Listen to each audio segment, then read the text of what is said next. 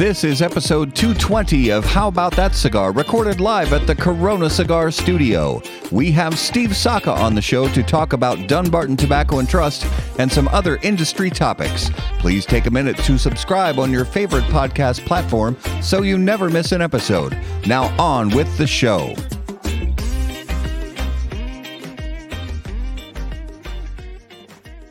Corona Cigar Company is your one-stop shop for all your cigar needs.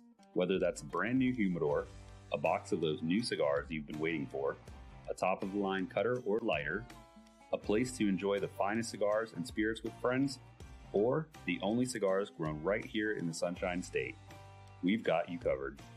Come visit one of our retail locations for the ultimate cigar experience. Visit us online at coronacigar.com.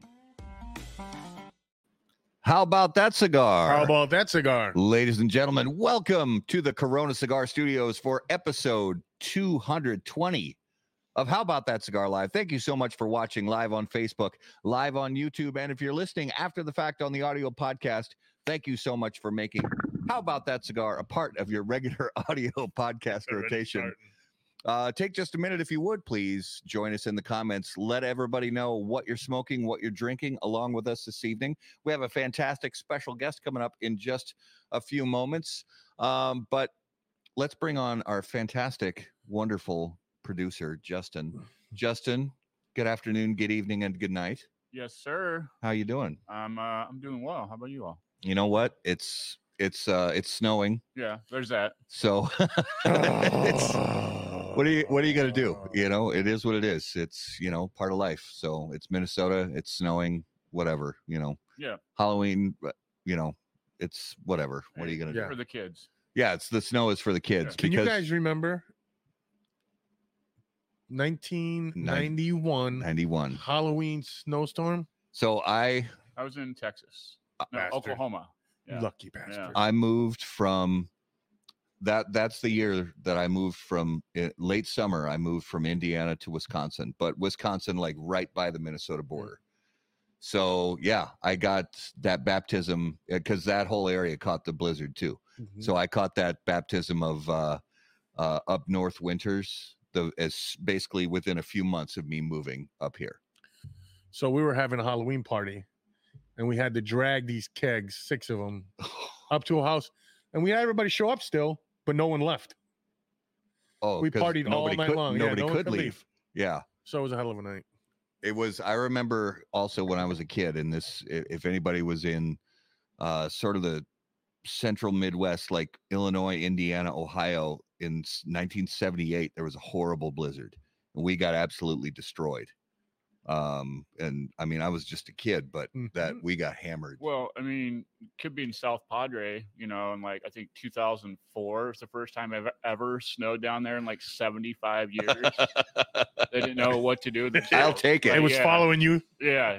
Yeah. I was down South Padre and it snowed, and like somebody sold, like I think they sold a snowball for like, you know, $10,000 or something. Somebody bought it off eBay or some stupid shit like that. I would take it over the like 4 straight weeks of like minus 20 bone chilling temperatures. See, I'm different. I'd rather get the cold rather than the snow. No. Yes. I mean, I don't want either. That's the problem. I've lived up here in the north for what now 32 years. I don't like any of it. I want to live in Texas or Florida. And that just don't sound bad. But my wife was born and raised here. She loves it here, and I'm never leaving. Texas is calling me. Although she has hinted, now that your kids are getting older, and she's hinted like maybe someday we could, you know, go so. So I just keep pushing gently, like little hints, like, okay, you know, wouldn't it be nice to go somewhere warm right now, or what if we didn't have to worry about going if we were just always somewhere warm? I have a question for you. What's that? If you did move somewhere warm, would you still be a Green Bay Packer fan? Of course I would. Oh, that was that's mean, like asking if you'd still be a Jets fan. Get the hell out of here. Yeah, we're not fair weather fans. I was trying to segment into our next. I know. Oh, so you mean there was a game yesterday? Well, honestly, I didn't really change the show notes much for this. Green Bay sucks. That's exactly what I had on the notes last week. Green Bay sucks, and they still suck. But the Vikings don't. The Vikings are gonna suck again because we lost our quarterback. The Vikings, regardless of how you feel about the Vikings, you never want to see a good player go down with a really horrible injury. And this is the year of the Achilles. And it's the turf. It's a shitty turf that they're putting in, and you could see it pop too when he stepped back. It was a non-contact injury. It was basically the exact same thing that happened to Rodgers 6 weeks ago. It was ugly. Maybe I'm the curse. Those are my two favorite fans. You're not the curse. Two favorite teams. I promise you're not the curse. All right. So, but the Jets, I mean, they won.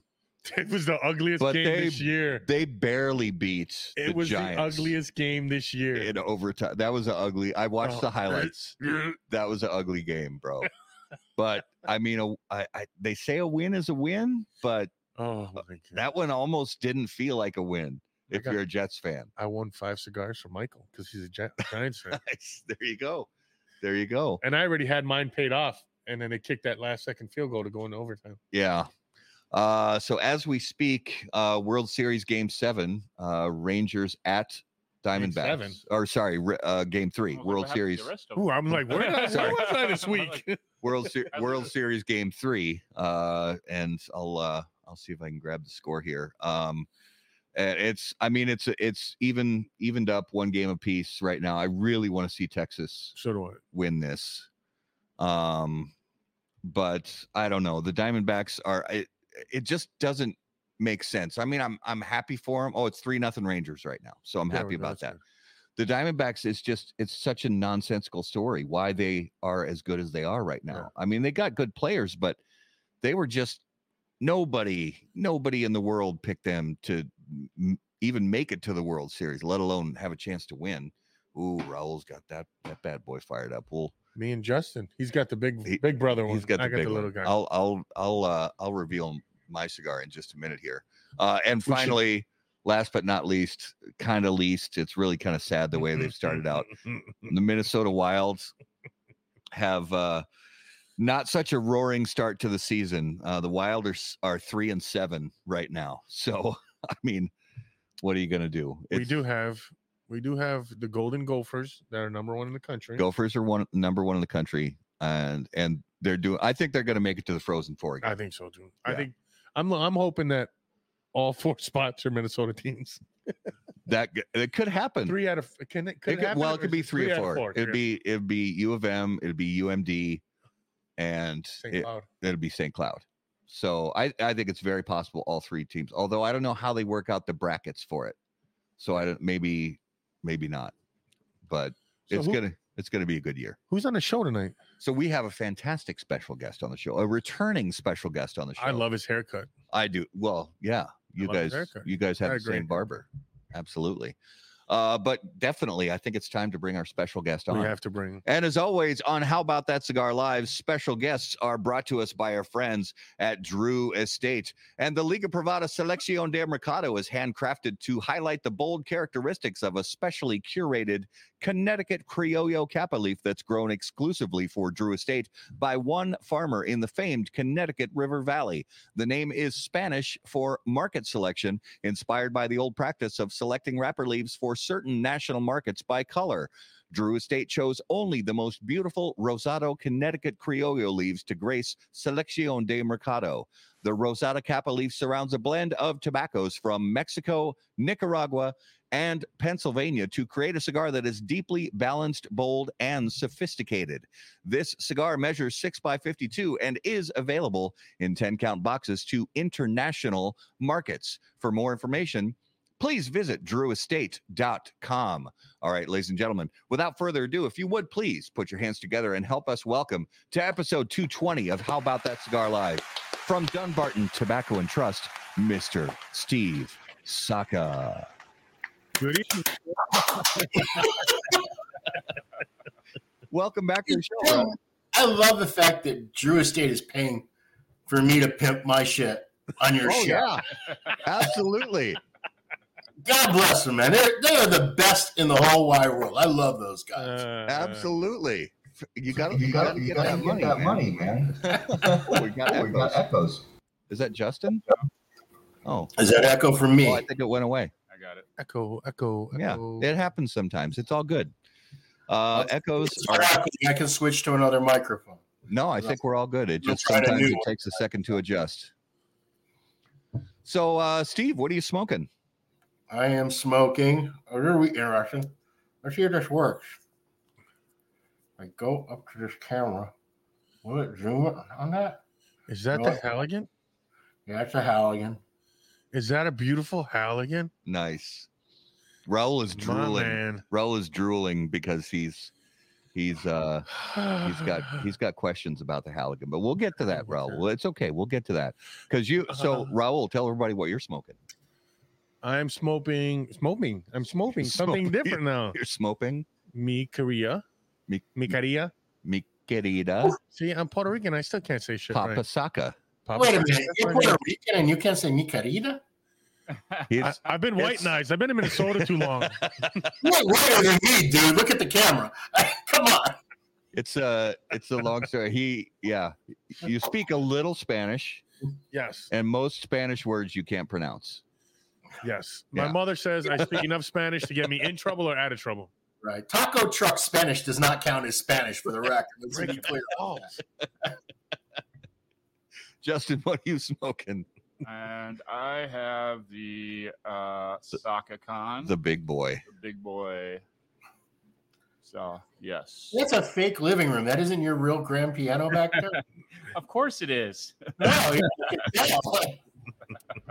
Yeah, that's totally 100% real. He's not at all sitting literally right Right next. four feet right over there.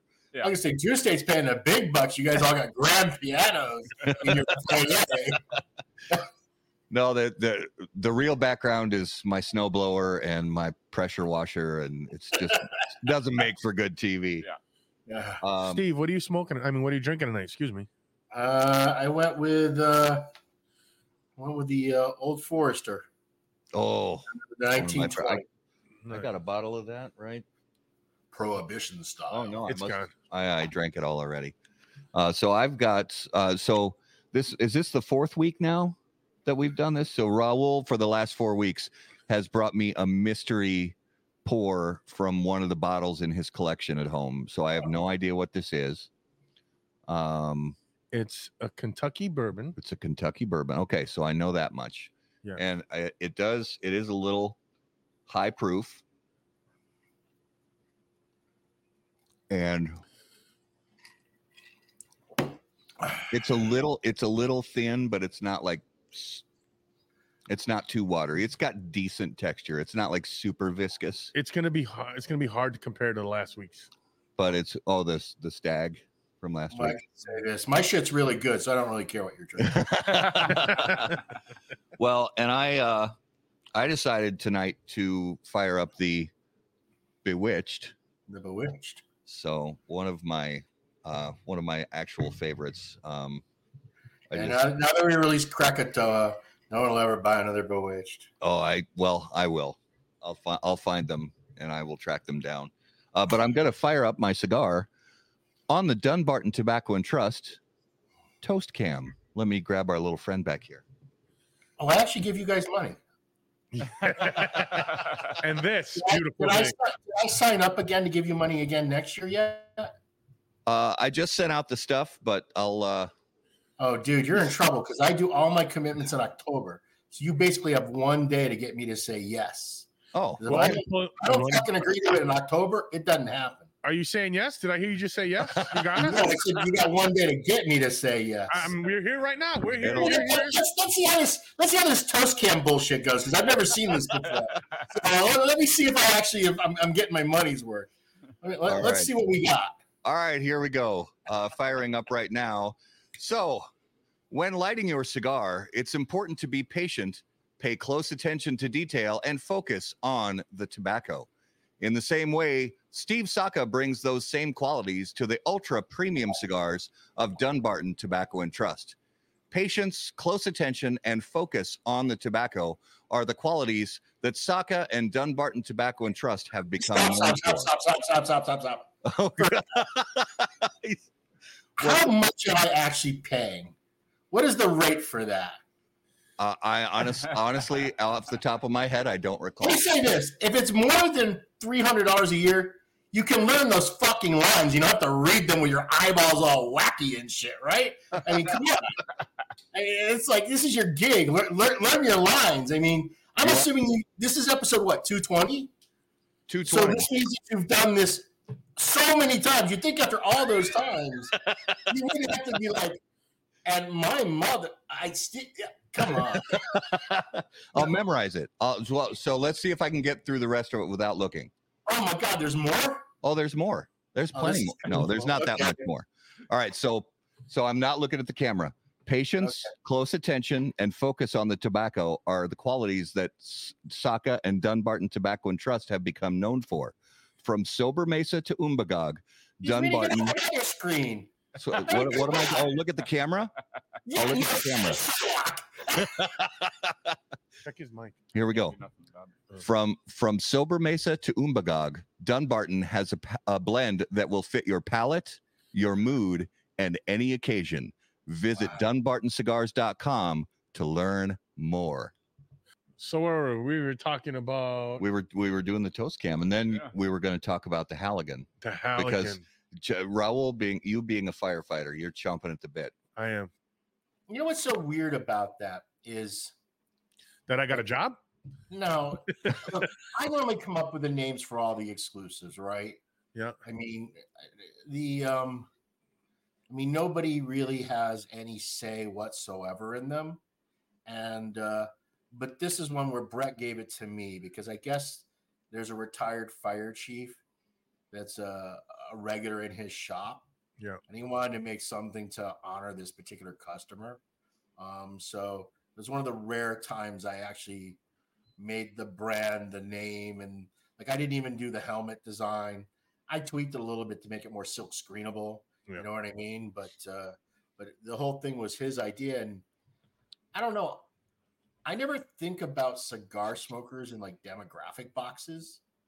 You know, and a lot of companies do, particularly now. All the new companies, they all think about that because they're putting everybody in a lifestyle box and trying to, how do I appeal to the urban and how do I appeal to the rural and how do I appeal to the black guy and how do I appeal, you know what I mean? How do I appeal to the older generation? So they're like always doing that, and I'm just doing whatever the fuck I want, not really thinking about it. And I just think, oh, that's cool. I like that. So that's how it happens. Mm-hmm. And so I thought, oh, Halligan's a cool name. That's a pretty cool thing. I mean, and I'm like, okay, I'm good with that. I didn't realize how many firemen were going to actually be excited that there was a cigar called the Halligan. Separate of, they don't know anything about the damn cigar. They just see a fire helmet and the name Halligan, like, I gotta buy a box of that shit, man. Well, that's how like easy you are as consumers. That's how gullible you are that you could just. I always wonder how do those companies that like just do, you know, the Navy, the Army, the Air Force, you're like, how do they ever stay in business? Because those cigars just suck. You know what I mean? But yet year after year, those companies are still there. They're still around. And you see them in certain like industries, right? I'm going to let you guys name the names, but we all know these brands that are like centered around something like super niche-y, right? And I really never understood. I didn't appreciate the power of what suckers the consumer audience is. That if I name something, whatever, the Jesuit monks, that every Jesuit monk in the world is going to want a box of the Jesuit monk. So you know what I mean? So I got to start rethinking my branding strategy completely as a result of Halligan. I'm like, wow. That shit's going to be sold out within a week. I don't even know if it'll last a week because it's one of the rare. So it's, I don't know. I'll tell you what, it will last. I don't even know how Brett's going to sell it. I don't even know if he has an online website. I'm buying half of them, so don't worry about it. Or, you know, via, you know, whatever, telephone. I have no clue, number one. So he doesn't have an online website. It'll last because he won't be able to handle the phone calls and the emails. But I've released a bunch of exclusives this year, but most of them have been repeats. So there's only been 2 fresh ones. The Don Derma Golden Child was a totally fresh blend, okay, that no one had ever smoked before. And then this Halligan is a totally fresh blend that nobody has ever smoked before. So look, you could argue what Wagashi is, but look, Wagashi is a deviation of Sober Mesa Brulee Blue. So if you like Brulee and you like Brulee Blue, it's pretty much a slam dunk that you're going to be happy with Wagashi. You know what I mean? It's not like totally unknown, but Halligan is a totally no one but me and a few people, in the factory have smoked. So Brett J does have a cult following. I go down there every April for his boil. He's got a huge following. Yeah. And I let a bunch of the guys from Minneapolis Fire and St. Paul Fire, and they're like, hey, who do we get to get these? And yeah, just because it says Halligan and I vouch for your cigars. So you'll be okay. I don't care. I got Brett's money. This part too. I can't make any more money, so I'm done, right? So real quick, there's one more, and I hate to do this, but there's one more technical thing. Steve, when the volume goes up on your voice, the microphone shorts out. So if you could switch to a different mic or change the sensitivity on your mic or something, it's. Yeah, hold on. Like I told you, I'm playing with this new crap. So. Oh yeah, love it. I mean, this is the least of our worries compared to a power outage a few minutes ago. I mean, it's barely even snowing. It can't be the snow. All right, is this one any better? Yeah. Let me yell into the camera. Oh, that's way better. Let me turn you up. I couldn't tell. So I just learned a lesson. The Yeti mic is better than the new camera. See, but earlier it was working fine for you. Yeah, you sounded crystal clear and everything. Talking loud, though. I think it's the volume. Yeah. And we need to hear Saka in his true full voice. Yeah. So beating up on firemen, firefighters. He's not beating up on firefighters. Us how dumb we are, and because we want to buy your cigar. Fireman, it's just I never realized that there would be that much appeal just based on the branding of you know what I mean. Just didn't cross my mind. Yeah. And now I'm getting that. What the hell is going on? You hear an echo now? Yeah. Oh, I don't hear it. Do you hear it? I don't hear it. No. Are we good? All right, I'll live with it. All right. Yeah, I don't think it's coming through the broadcast. So you want to tell us a little something about that cigar besides dumb firemen and buying it?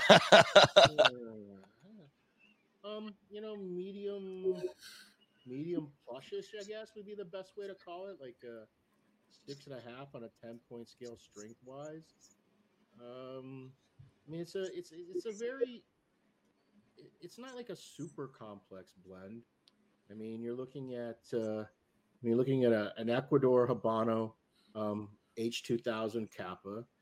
We use that same San Andres Negro from the Cultivo Tanto crop. I use that as binder on quite a few of my blends because it's a really nice complementary binder to a lot of the wrapper materials.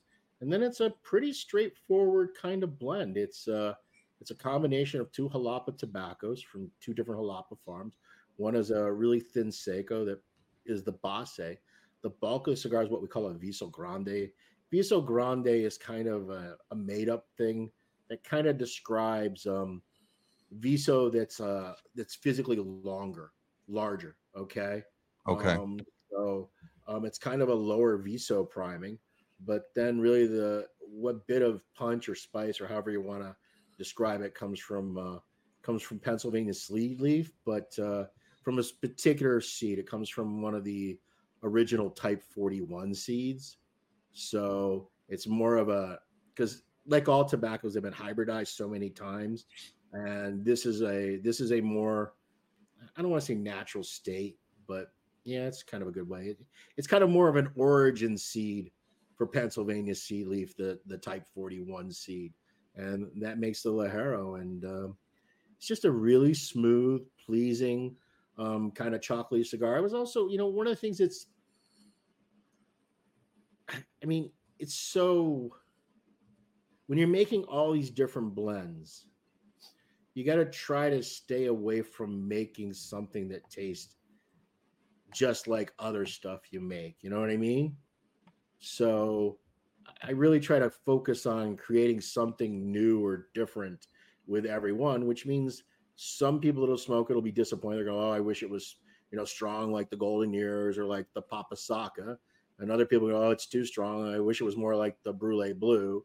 And some people go, oh, that's really a perfect cigar. So I never really know. It's a really good cigar. What people will ultimately think of it and where they rank it in the lexicon, I think it's just going to depend on what you like to smoke. Okay. And is that, I can't tell from the image while you're smoking, is that a Parejo or a box press? No, it's a trunk press cigar. Okay. So it's kind of in between a firm and a soft. Okay. It's kind of a firm, schmirm. What would it be? It would be a Foft? A fifth. Right? Firm and soft. It's a fifth. I don't know. It's in between the two. I mean, I played around with a bunch of different presses. I mean, look, the first reason you press cigars is because people just like to buy pressed cigars. It's just another way to market them and sell them. But I tend to vary the press, if you notice, on a lot of my cigars. Some are like a really firm, tight press, and other ones are a very soft kind of press. And I play with different presses because it affects the combustion rate, and that combustion rate has such a huge impact on the cigar. So I play around with how much I press any given blend because it significantly changes it. Like I made a cigar for Secreto where I did the original Don Derma blend, the one that everyone says is mild and nuanced and elegant and yada yada yada and super smooth, and I did it without pressing it. And I think they're going to be really surprised at how significantly different the cigar tastes unpressed versus pressed. Okay. We got a question from Chris. Yeah, that's a good question. What produces chocolate notes? Is it a combination of tobacco? So what most people would fucking clue. Okay. Yeah, it's dude. I mean, what produces chocolate notes is if I buy some wipey wipe from the people at Flavor Cabinet or at Maine in Mexico, and I can make a chocolate flavor. I don't know. It's just you're trying to write a description, and it's just every time I smoke it, I just keep getting chocolate. It just reminds me of chocolate, and it just varies between kind of a lighter, creamier chocolate, then a darker chocolate, and then it does have a little bit of light spice to it. So that's why I think I think the first word I used in the description was Mexican chocolate, right? And I think that's a really good way to describe it. It's like a Mexican chocolate. It's but not a bitter Mexican chocolate, like when they make Mexican chocolate in Switzerland, Mexican chocolate, right? Yeah. Total cultural appropriation, but let's not kid ourselves. The Swiss know how to make chocolate, okay? Yeah.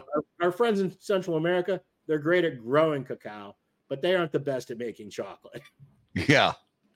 So it's a box of 10. Yep. Could you tell us the retail price? I don't know the retail. Okay. Oh, okay. I just know what Brett gave me. So and I don't know what the taxes are in Virginia. So Right. I can't I don't want to say a price and be wrong about it. I mean, I can say this. It's going to be like all of these cigars that I make. It's going to be 15, 16, 17, 18. It's going to be somewhere in that price point. That's all right. I've been saving up. That's just where it's going to end up. Unless it's in California, then it'd be like $48 a piece or something. Yeah. Right. But so I'm always surprised. Well, okay, I understand. Barbara Amarilla sells at the price it sells because they're selling it to people outside California, and that's why they can sell it at that price. Yeah. Okay? And then for the people that buy it in California, they add the tax separately. I always wonder about like Rockies. The price that when you buy it is without the tax, right? But how does that work? When you log in from a site, when you put a shipping address in, they just add that crazy 75% New York tax. See, I really don't know anything about the sales of these things. I don't get involved in it. You just make good cigars and let it fall where it falls? I make the cigars. I write a couple posts to pimp it and tell people that it exists. Give them some basic pointers. And look, it's up to the retailer to retail, is my opinion. And if they're not willing to retail, then why do I need them? Yeah. You know what I mean? I mean, the more bad retailers there are, just is going to encourage some moron like me to just say, oh, I'm just going to sell everything direct and just cut everybody out of the picture. Now, that's not the path I want to go down. So I let retailers retail. It's Yeah. what they do, and my job is to put shit in a box and smoke and be as pretty as I can be. Oh, and you're that last part you're accomplishing, with flying colors. Amazing. I don't know about this green color. I don't think it does my complexion well. I gotta, but yeah. Well, it's very. You look, you look like you just got back from a Hallmark movie trip to the pumpkin patch. So, Dude, I live in New Hampshire. I know, right? The whole state is a Hallmark trip to the pumpkin patch. That's right. So, one of the things that I thought about talking about with you tonight is, and also sort of fitting because tomorrow's Halloween, is some of the mysteries of the cigar business that some people are willing to talk about, some people aren't. And if we bring up a question that you really don't want to talk about, that's fine. We're just curious about some of these mysteries that we hear rumors about as cigar consumers, but we don't necessarily. And maybe we'll get different answers from different people. But the first one I want to start with is this. Hold on. Did you say that was fine that he didn't answer the question? But depending on the question, that's Steve Saka. He don't give a fuck about anything. He's like a honey badger. I don't give a fuck about anything. He's gonna answer the question. It actually does depend. I will try not to intentionally piss on somebody else's head. Yeah, of course. And none of these questions are directed at any brand. These are more about the process of. Sometimes midstream, I end up hitting someone by mistake. That's kind of the way it works. That's just. I mean, that's just the nature of So one of the things that I've always been curious about, and I've never seen it with my own eyes. Yeah. But I've heard stories from different cigar producers before. So can you, at least in a nutshell, or maybe even broader terms, unwrap for us the mysteries of the caldera and what it means to cigar production and tobacco processing? So first off, you have to understand that the word, it's like, first off, caldera is used for many different things because like all Spanish, they only have 78,000 words and they got to figure out how to, so a lot of words end up having multiple meanings. So you'll see some manufacturers call anything where they're somehow heating the tobacco as being a caldera. But that's really not what a caldera is. A caldera is where you are taking tobacco, you're putting it in it's like a steam vessel. Okay. Just imagine you have a pressure steamer. Okay. But it doesn't seal, so it doesn't steam at pressure, but it has a lid, and you put the tobacco in it and you crank that sucker up and you get the steam going. It just sits basically in a steam bath for, it depends on the tobacco, how thick it is, because you got to be really careful, because if you over steam it, it'll get really, what's the word I'm looking for? Brittle's the wrong word. Tender is the word I'm looking for. Tender, okay. It'll become too tender. And also, if you over steam it, it'll end up getting like this kind of gray cast to it, which kind of like takes away from the reason they're steaming it in the first place, which is you can steam it to kind of take some of the bitterness out. Because when you steam the tobacco, you're always taking flavor out of it. But the other thing that you're always achieving is you're always getting it to be a much darker color.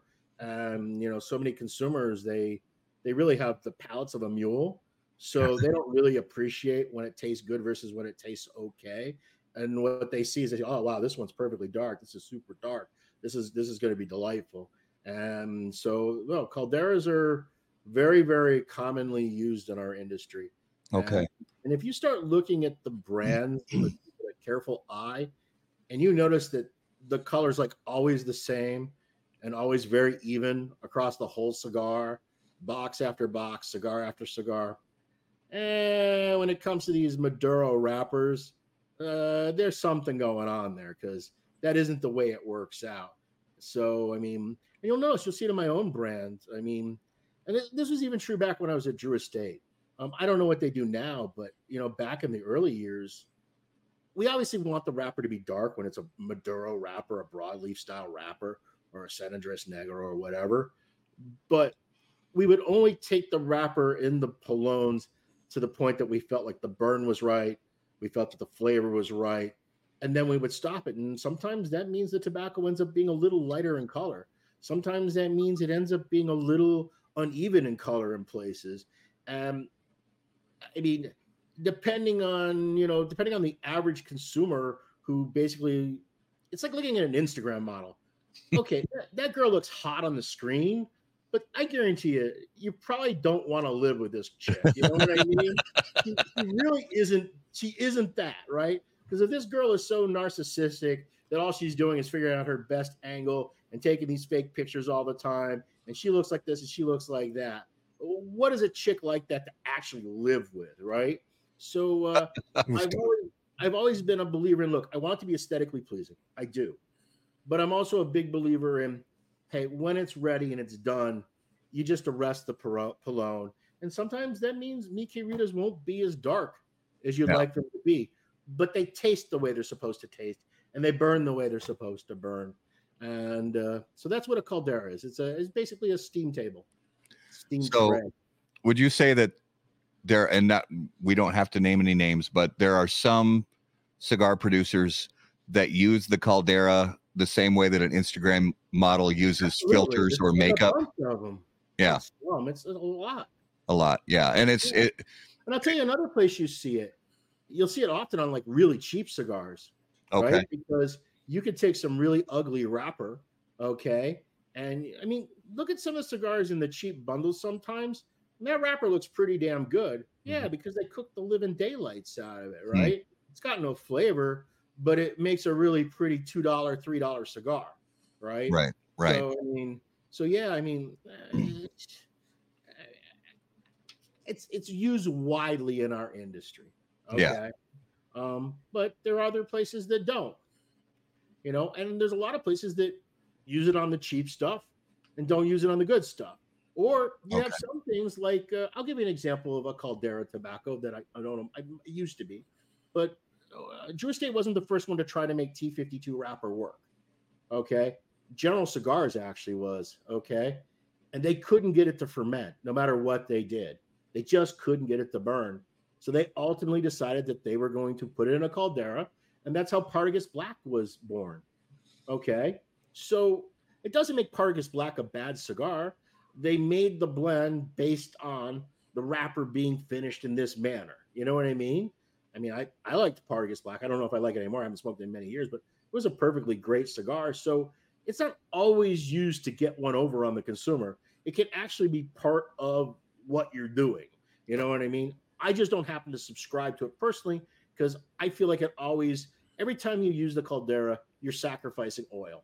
Because basically what's happening is all that oil is just dripping down into the tray.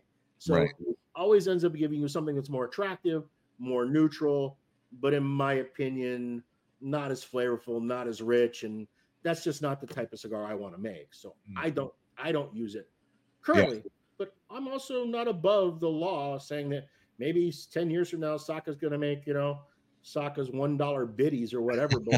I guarantee you, I'm going to be steaming the crap out of that shit.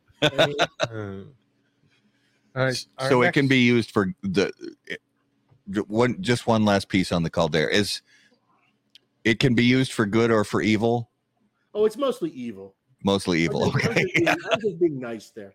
Yeah. No, I hear you. I hear you. In the comments, I see a brand that's mentioned there. Yeah, I don't know for a fact, but yes, I would suspect that those wrappers go through a Caldera. Okay. Just from my experience, there's just no way they can't. Yeah. Well, it sort of ties in actually with another one that I had, which is, and I'm gonna skip one, Raul, actually, and this because you mentioned the T52. Yeah. And if I'm not mistaken, that it's classified or advertised as a stock cut Habano. Right. And so like I noticed like the ad that came on before, that's the same T52. They just call it Connecticut Criollo. But again, I shouldn't be putting words in people's mouth, but it's a Connecticut grown Criollo. That's what T52 is.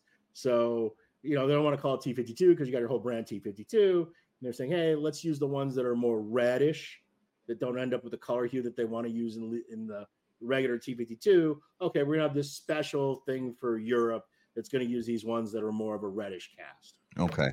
And is this the reason that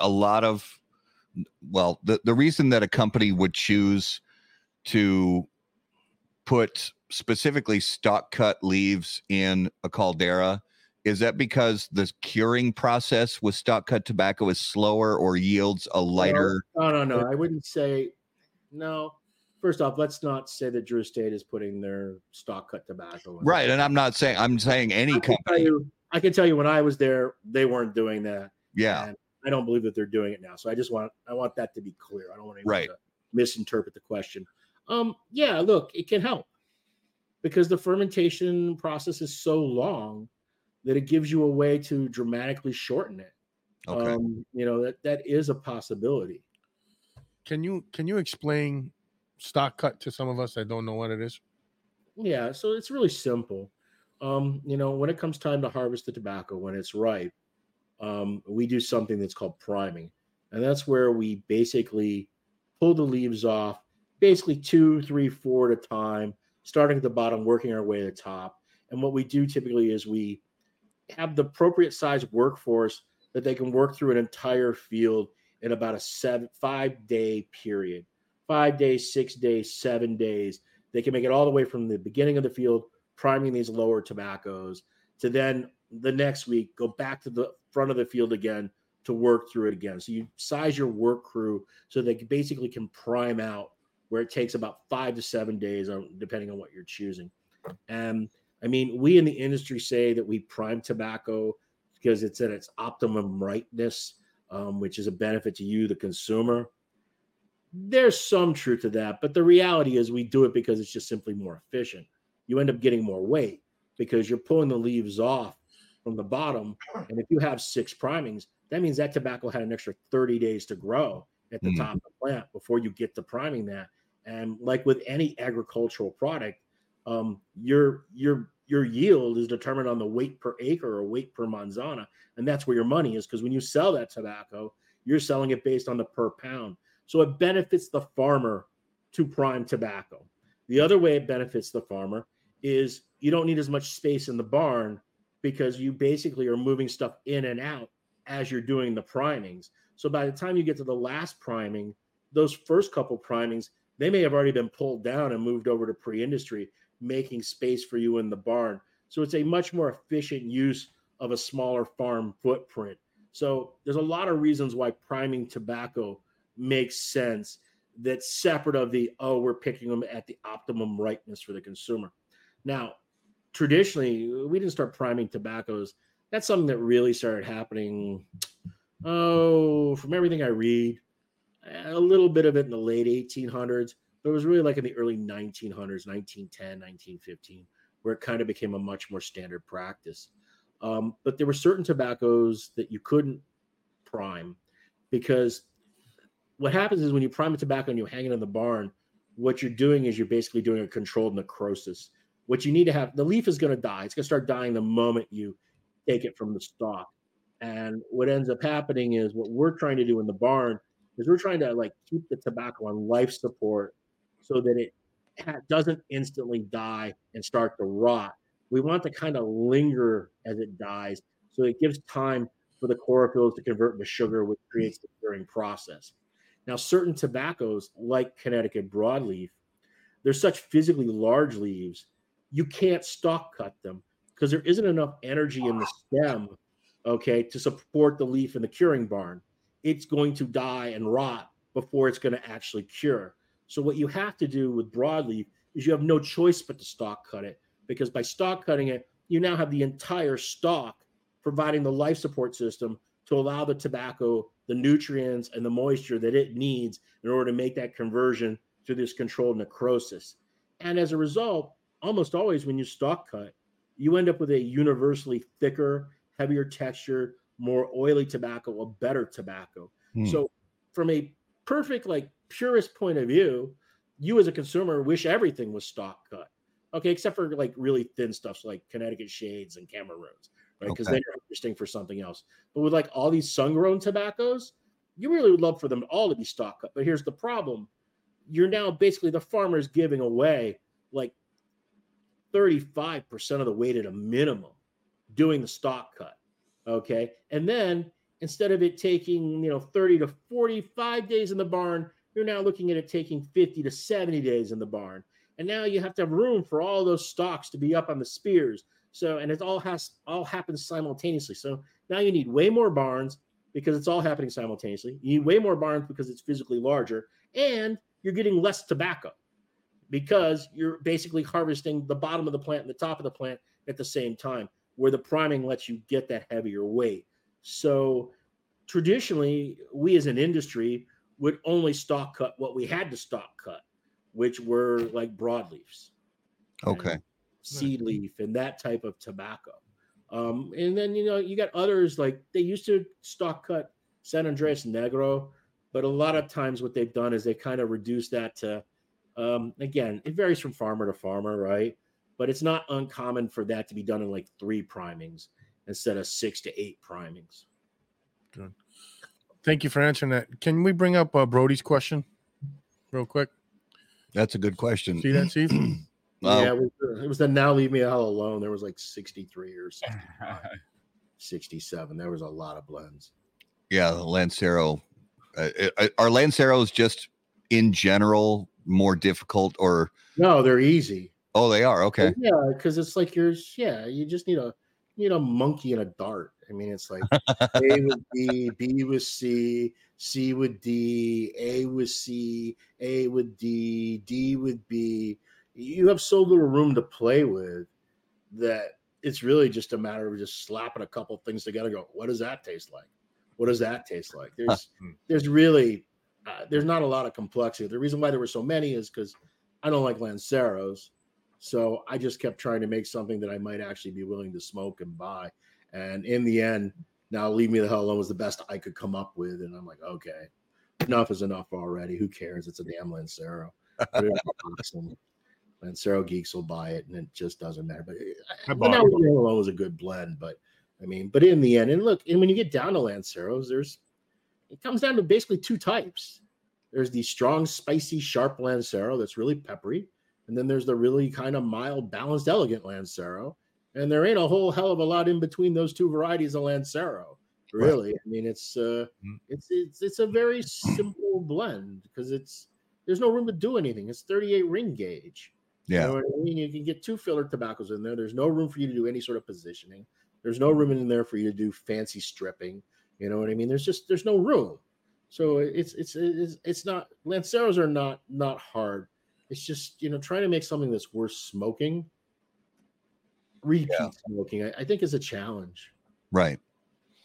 Another good viewer question. What did you think of the New England Cigar Expo? I saw a lot of pictures online. It looked like a good time. Yeah, look, it's the first time they did it. I mean, they obviously ran into some problems with it. It was raining terrible the first night. Yeah. And then the second day where the weather was good, they couldn't roll up the tent walls, which would have been nice, but the sound was bothering the neighbors. And so I think it was a really good first showing. I mean, are there things that they can improve upon? Yeah, but in fact, I was just with Dave today, and he's the first one to say it. Yeah, we learned a lot. There's things that we already know we can do differently, but I think it was generally a good time. Look, I'm doing my what? I don't even know what great smoke we're on, like what, number 842 or something. I mean, and here it is all these years later, and Abe still changes it. He still refines it. Every year you figure out a way, okay, we did this last year. This worked really well. This didn't work as well. What are the major things? What can we fix? What can't we fix? And, so I think I know they intend on doing it again next year. And I think as the time goes on, I think the event will improve. Not that the first one wasn't good. I think it was a good event. I think it always comes down to one basic question. The people that went, do they feel like they got a value, and did they have an enjoyable time? Right. And if they felt like they had an enjoyable time and they feel as though the value was fair or the value was good or great, then it's a great event, right? I mean, that's kind of the criteria. And, I was there both the night before for the dinner, and I was there for the event day. I wasn't there as long on the event day. And I didn't hear anybody like complaining, going, I can't believe it. I heard no grumbles. Yeah. And I didn't see anyone post anything negative online. Did you guys? No, it was all positive. Yeah, a lot of people. There you go. Yeah. That's all you need to know. Yeah, that's a good thing. So one other mystery question, unravel for us, if you would please, the mysteries, because this is sort of a two-pronged question, because talking about aging cigars, and there's the aging that happens after the cigars are rolled and they sit in the aging room at the factory, and then there's the aging that we do as consumers. Some consumers like to smoke all their cigars right away, and that's great, and some like to smoke some of them and age some of them and stuff like that.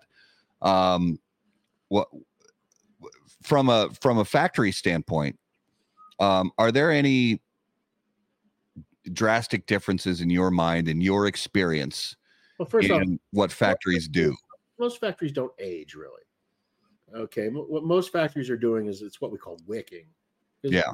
When you first make a cigar, so like going back to the Caldera conversation, all your filler tobacco before it gets coming out of the bale, it has to go into an oven to slightly dry it out in order to make it the right texture in order to do the bunching, right? So the trip of tobaccos, all the filler tobaccos are getting slightly dried before they go to the table, and all the binder and all the wrapper is getting moistened significantly to make it real flexible and stretchy, so that we can actually use the binder and then pass the wrapper.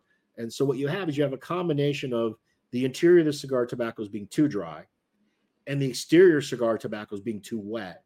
And what ends up happening is the interior of the cigar, because it's so dry and the outside's so wet, it sucks all that moisture right to the center of the cigar, like within 2-3 days. That's why you've always heard the old time saying that if you're going to smoke a factory fresh cigar, one that comes off the bench, you really should smoke it that day or the next at the very latest.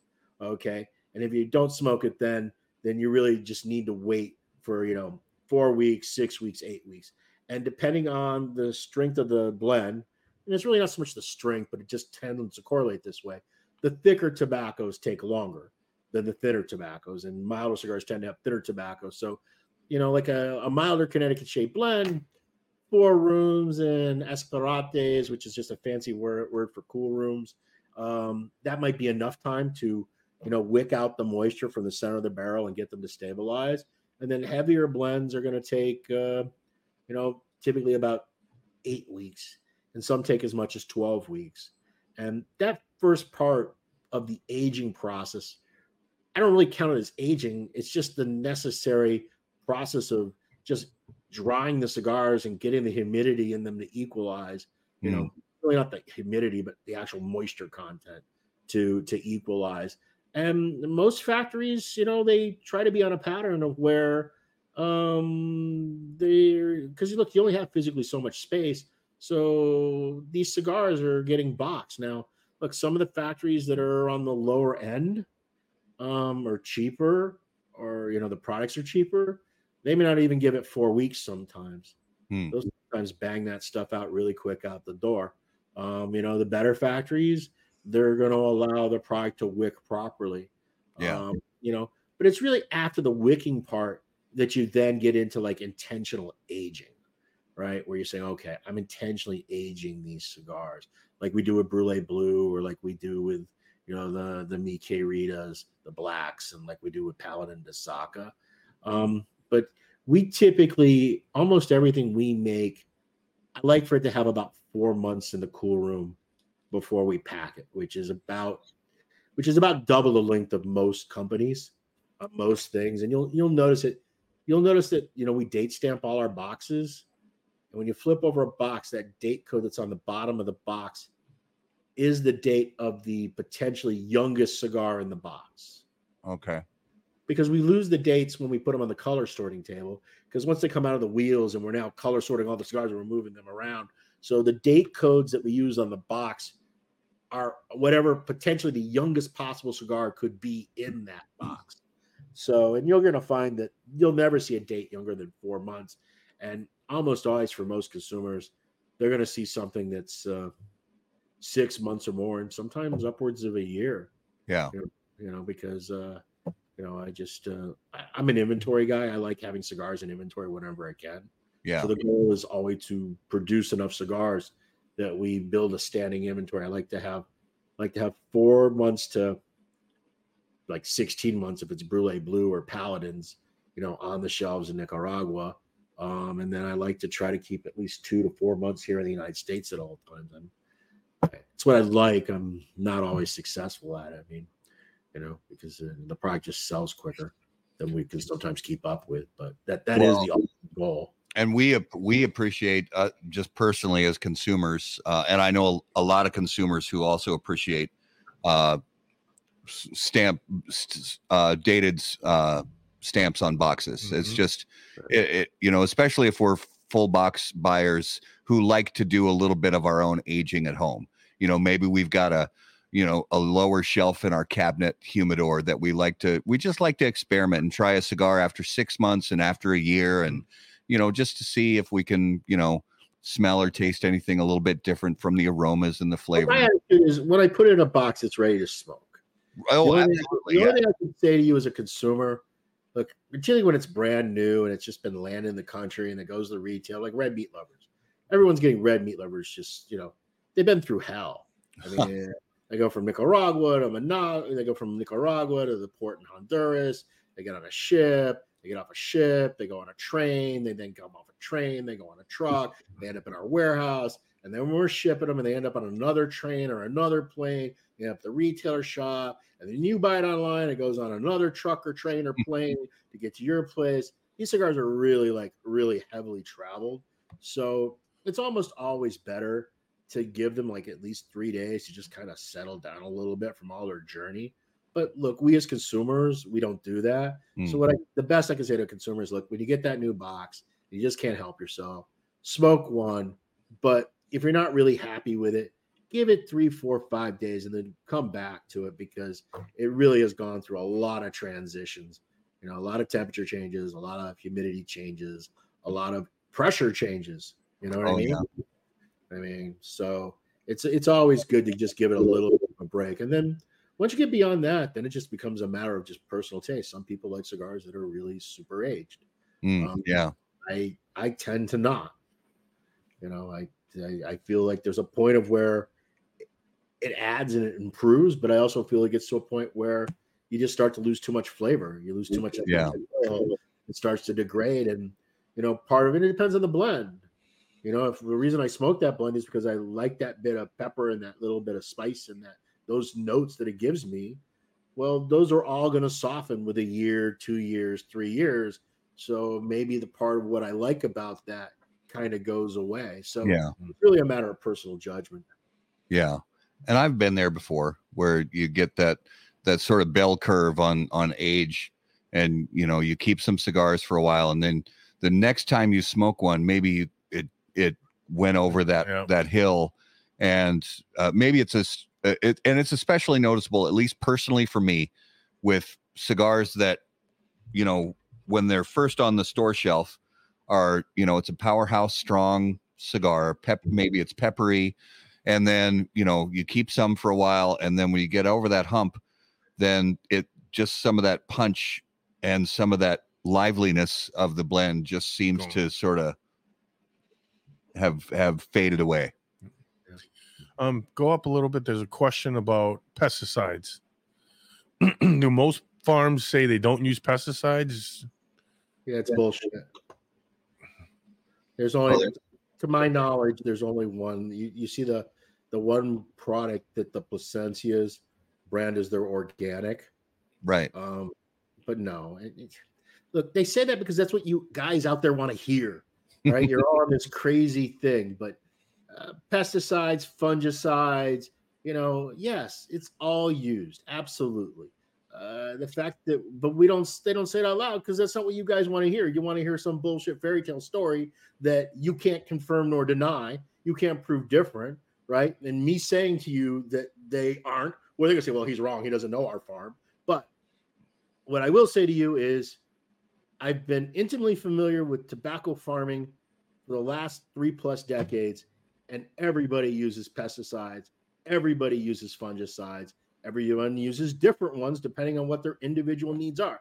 Now, they're judicious about it. They're using stuff that's all approved to be used. Okay. Right. Stuff that's used on your corn and on your wheats and on your tomato plants, mostly on stuff that deals with nightshades, right? Because tobacco is a nightshade. So corn isn't a good example and wheat wasn't a good example. but I mean, they're using the same stuff that they're using on all the food you've been consuming too.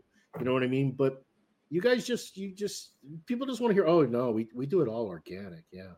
And we roll them all on the thighs of virgins, and yeah, there's never a drip of Saka sweat in any of your cigars. I mean, you know what I mean? It's and you got to remember, you're talking to the sales weenies. It's their job to sell cigars, right? What the fuck does some guy that spends 70,000 miles a year in his vehicle going from cigars to cigar store actually know anything about the cultivation of the tobacco in the specific cigars? They know what they're told. Yeah. And they know what they've been told to tell. But yes, the use of pesticides, fungicides, they are the norm. It's very rare that you won't see. You wouldn't have a crop. Right.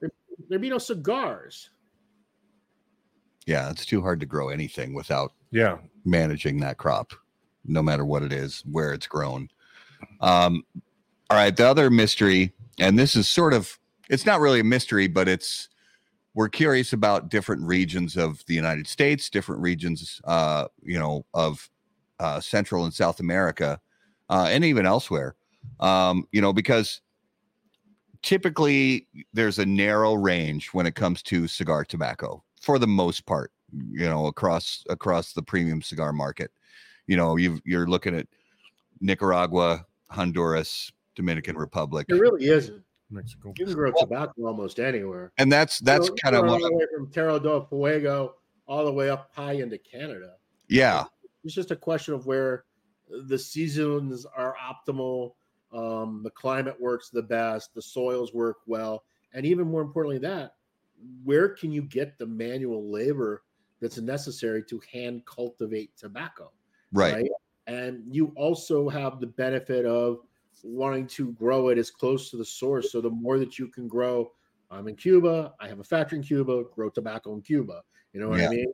I have a factory in Nicaragua. It's better if the tobacco is grown in Nicaragua, cuts down on the breakage, cuts down on the shipping, allows you to monitor the crops better.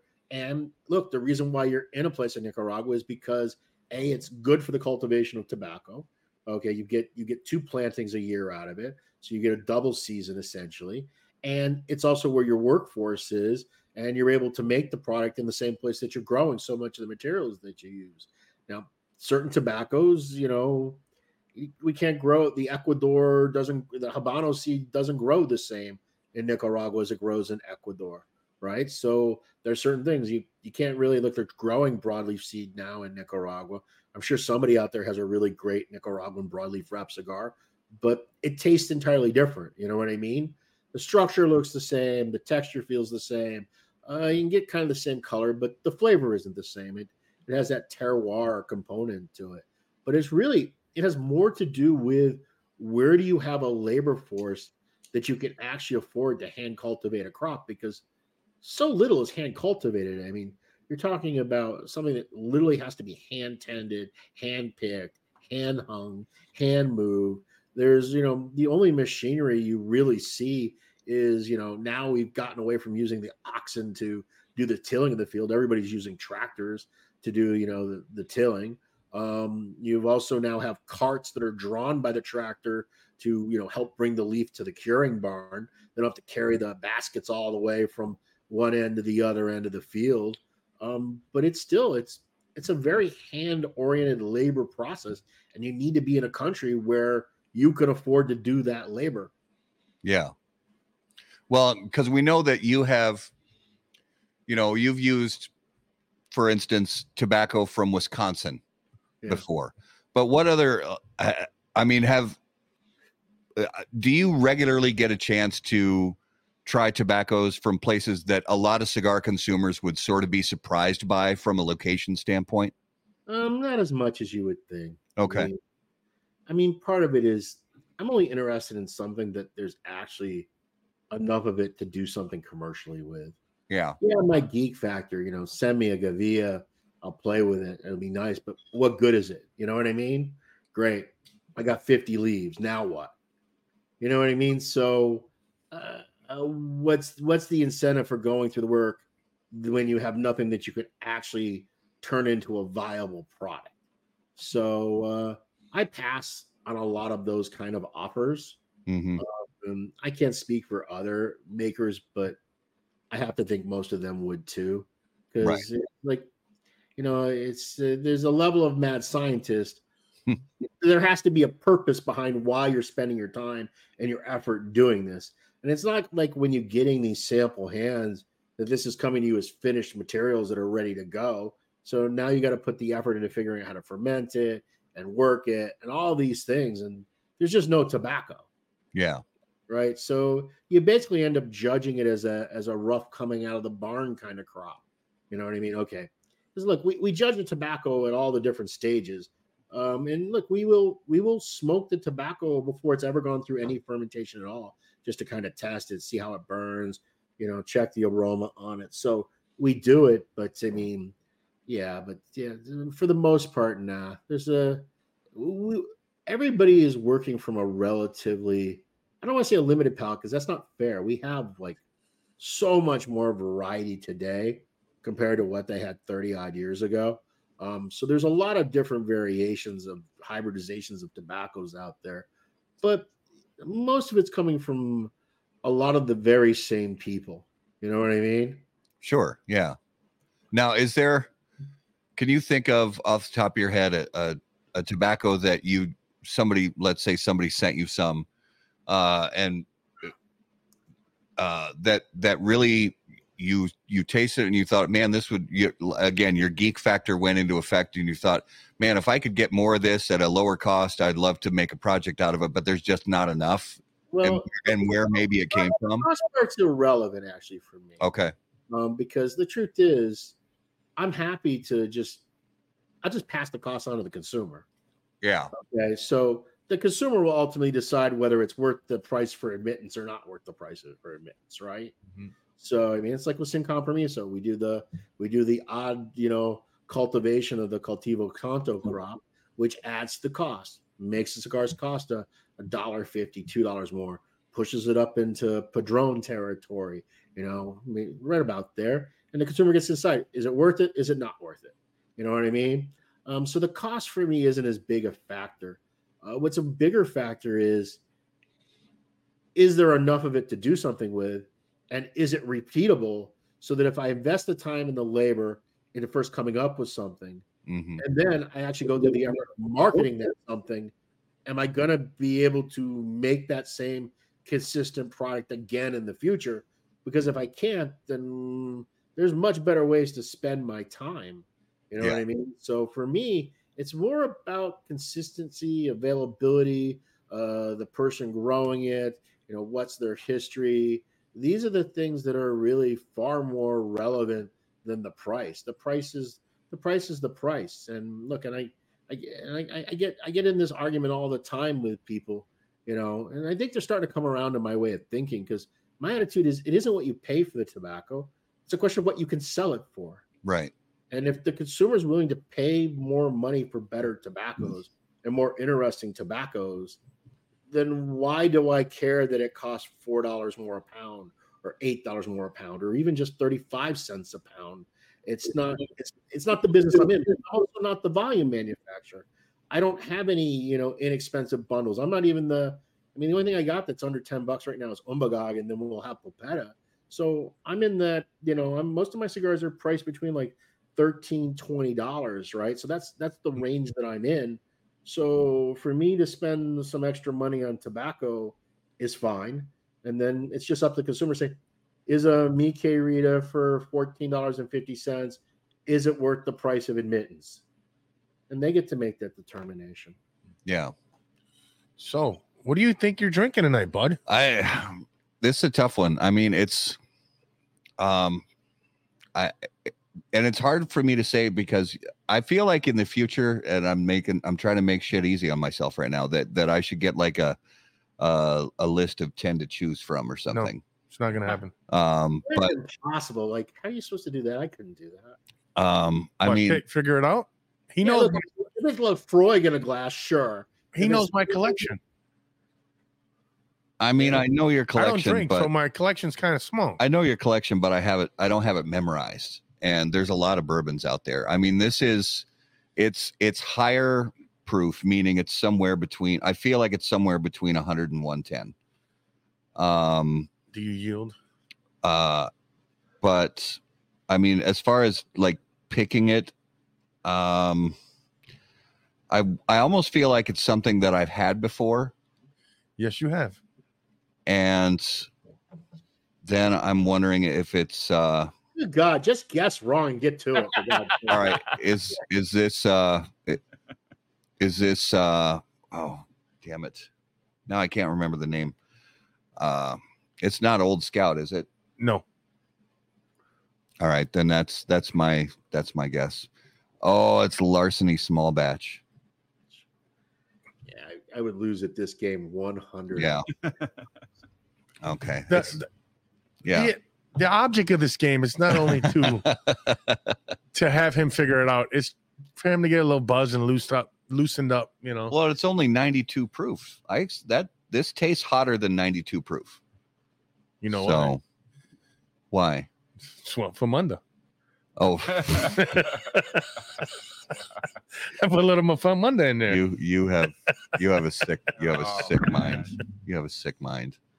So somebody asked a question about Angus, Black Angus. Oh yeah. Tell me about this Yeah, it's cigar. yeah, it's Same line. So 3 years ago, I went to Jeff's farm. I've never been a huge fan of the Florida Sun-Grown. It has this kind of has a very unique taste to it. I kind of call it twangy. Some people would call it sour, but I don't think that's really fair to it. It's just got this really unique kind of flavor profile to it. And look, again, that's kind of proves the case of terroir because that's a Habano seed that I believe he got from Aganorsa, right? So it's the same seed variety that they grow in Nicaragua, but when he grows it there in Central Florida, it takes on its own character. And look, it's very popular. There's a lot of people that love FSG cigars. It just never really suited my palate personally. And so it was just kind of one of those like little challenge projects where I'm like, you know what?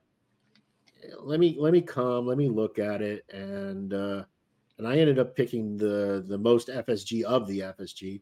I picked the very top Corona leaf, so the most twangy of the twangy. I'm like, yeah, give me that. You know, if I'm going to figure out how to do something with this, let's just take the hardest deal, take that word end in the deck, and then we tried about 5 different test fermentations. Look, there's not enough of the tobacco. I mean, it was only 300 pounds, so I had like 330 pounds, I think is what it was actually. So we just kept slipping Gavillas in these various Polones, broadleaf Polones, a Habano Polone, an Ecuador Habano Polone, because all these are fermented slightly different temperatures with slightly different turns, different moistures and whatnot, you know, to try to figure out what was the best way to ferment it, because there wasn't enough to build a whole Polone out of. Plus, even if I did, I'm going to ruin the tobacco I have. So once we kind of figured that out, we then fermented it the way I decided I thought was the best, and then we aged it about an additional year in the bale, and I made a blend, and I'm really proud of the blend because it still tastes like FSG, and that twang is still there, but I personally like it.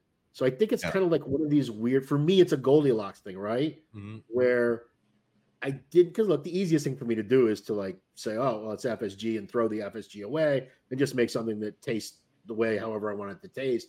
But that's not really fair to the tobacco, and that's not fair to the consumers that like FSG either, right? So I was trying to make something that for the FSG guys, I go, yeah, I get that that's FSG, but I was also trying to make something for the people that are like me that have smoked and go, nah, that's not really my type of cigar. You know what I mean? So I think I hit a really nice sweet spot. And honestly, the delay has been packaging and me being really busy and Jeff being really busy. So he doesn't like keep asking me where it is. But you're definitely going to see those cigars released in 2024. Is that going to be exclusive to one shop, or is that going nationwide? Well, again, it's Corona cigar. Yeah. I'm going to make them, and he's going to decide what to do with them. I don't know whether that's nationwide. I mean, I'm not going to sell FSG, so I am going to deliver all the cigars to Corona Cigar Company, and then they're going to decide what to do. But you got to remember, there wasn't a lot of tobacco here. It was 300 pounds, right? So my rough off the back of the napkin calculation should be about 14,000 cigars. So it isn't a crazy amount of cigars that can be made. And look, and I'm gonna look. It's a lot of work to make so few cigars and to spend all that time trying to figure out how to ferment it and make these blends. And I'm gonna charge him a lot of money for it. So I imagine he's gonna charge you guys. So, from a blend perspective, then with that FSG tobacco that you specifically worked with, those Corona leaves and with the different method of processing, what alongside that in the blends did you figure out was it a balance thing that? No, I think it was more figuring out how to work the tobacco. Oh, really? Okay. Yeah, I think it was really the key to it. Okay. Just figuring out how to best ferment that tobacco that I thought brought it to the right place. Okay, so it wasn't like a blend thing with other tobaccos in the blend. It was more processing that FSG. The blend makes a difference. Sure, yeah. But I mean, I think the cigar was actually, I think for me the biggest achievement was in pre-industry more than it was on the bench. Okay, that makes sense. I think getting the pre-industry right. I mean, look, you just think about it like when you're cooking. It always comes down to the ingredients, right? I mean, yeah, if you're like some, master chef, like a guy like Pepin Garcia, he can take some pretty shitty tobaccos and make a pretty decent cigar out of it. Okay. But for the most part, good materials end up giving you the springboard to make great cigars.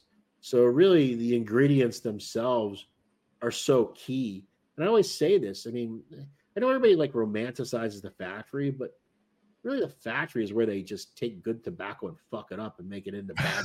That's what the factory does. So you're really you're just trying to prevent the factory from doing you dirty. You know what I mean? Is what you're really trying to do. I mean, again, it's the part that gets all the pictures and all the love and all of this. But really, I mean, it's so important that the materials, when they get to the workers, be ready and be right and be properly cured, properly fermented, properly aged, properly sorted, properly stripped, properly dried in the oven, properly moistened in Desperillo. All of these things are really critical, and none of this stuff is romanticized at all, right? And it's always that, like the video of them, they're a torcedor and they're doing this thing, and the art. The guy is literally, look, he's doing that 325 to 400 times a day. Okay, in an 8-hour day. Okay, it's really a question of mechanics and just getting in the groove and getting it down to what you're supposed to do. That part of it's really that's not a big deal at all. That's just hey, do it right. You know what I mean? Yeah. Don't fuck up the materials I gave you. Yeah. That's one of the worst things. I mean, when they screw up a cigar, it isn't the cost of the labor. I mean, so in Nicaragua, on average, a typical mid-grade cigar, that pair is going to make somewhere around right now about 14 cents per unit. Well, that cut of wrapper he's got on the table, that cost me somewhere between, on the low end, 32, 33 cents, all the way up over $1. So when he messes up that cigar, that's just the wrapper leaf by itself. The money's in the material and not just the raw tobacco cost, but all the work it took to get it to where it's perfect to give them on the table. And then for them to screw it up, it's like, are you kidding me? You know what I mean? So, that's where the money is. The money is in the materials. That's where the money is. It's in, look, and you say it's in the labor, well, because so much labor was taken to get the materials at that point. So it's not a total lie, but most people in their heads, they always think it's the pears, the torcedors, boom, boom, boom. No, they're going to earn, between the two of them, they're going to earn somewhere between 24 and 31 cents a cigar for just average standard production in meat at the current rate. Yeah, when I have them rolling unicorns, they get paid considerably more because the pair that make unicorns, they can only make like 85 to 100 a day. It's a technically much more difficult cigar. Requires a lot more and focus for them. Where a standard Pareo, a Toro, I mean, honestly, a really good Bonchero and Rolera, they're almost like zombies. They get in the groove. They just do. You know what I mean? They're not. They're not focused the way all the videos make it sound and all the voiceovers and their narration and all of that. And that whole nonsense about, oh, we limit them to 225 a day. That's terrible. Because what you don't want to ever do with a pair is you don't want to slow them down. Whatever that natural flow is, where they do it well and Right. they do it comfortably, they produce the best cigars. Now, for some pairs, that might be 225 a day, but there's other pairs in the factory that's 410 cigars a day. Wow. Yeah. You tell that guy that this pair that makes 410 really nice cigars every day that, oh, I want you to slow it down to 275. No, you actually get a worse grade product slowing them down. So That makes sense. you gotta let people do what people do. Yeah. Well, it's like you could have the Again, that doesn't make a nice slogan. It doesn't print well in a magazine. It's a terrible quote. You know what I mean? But that's so true with most things in lives, right? They're not very that's why we ever got Mad Men to begin with, right? It's all about the framing and the advertising and the packaging and the this and the that. Right? Yeah. That's why there's no pesticide ever used on your tobaccos. Yeah, never. You could have a rancher, raise the most beautiful cattle and then, have them butchered just properly and taken to a dry aging, sensei who's like so learned and perfect at dry aging beef, and then give it to a line cook. Yeah, give it to a line cook. He hammers the steak. You give him the best thing in the world, right? Now you give the guy top sirloin, you can only do so much. Now, if you're a master chef, you know how to make a dish with that top sirloin that's divine, right? But yeah, you can take a perfectly beautifully dry aged ribeye, and the line cook can totally hammer it and ruin it. Cook it to 185 degrees. Oh, that makes me want to cry. All right, I think. Is it time? Is it time? It is. All right, it is now time for this week's Numero de los Muertos. And as always, Numero de los Muertos brought to us by our friends at Smoke Inn. Honesty agree with the GOAT to tell you about Smoke Inn's Cigar of the Month Club. Every month, I personally handpick 5 premium cigars. Another great feature is our Double Down Club.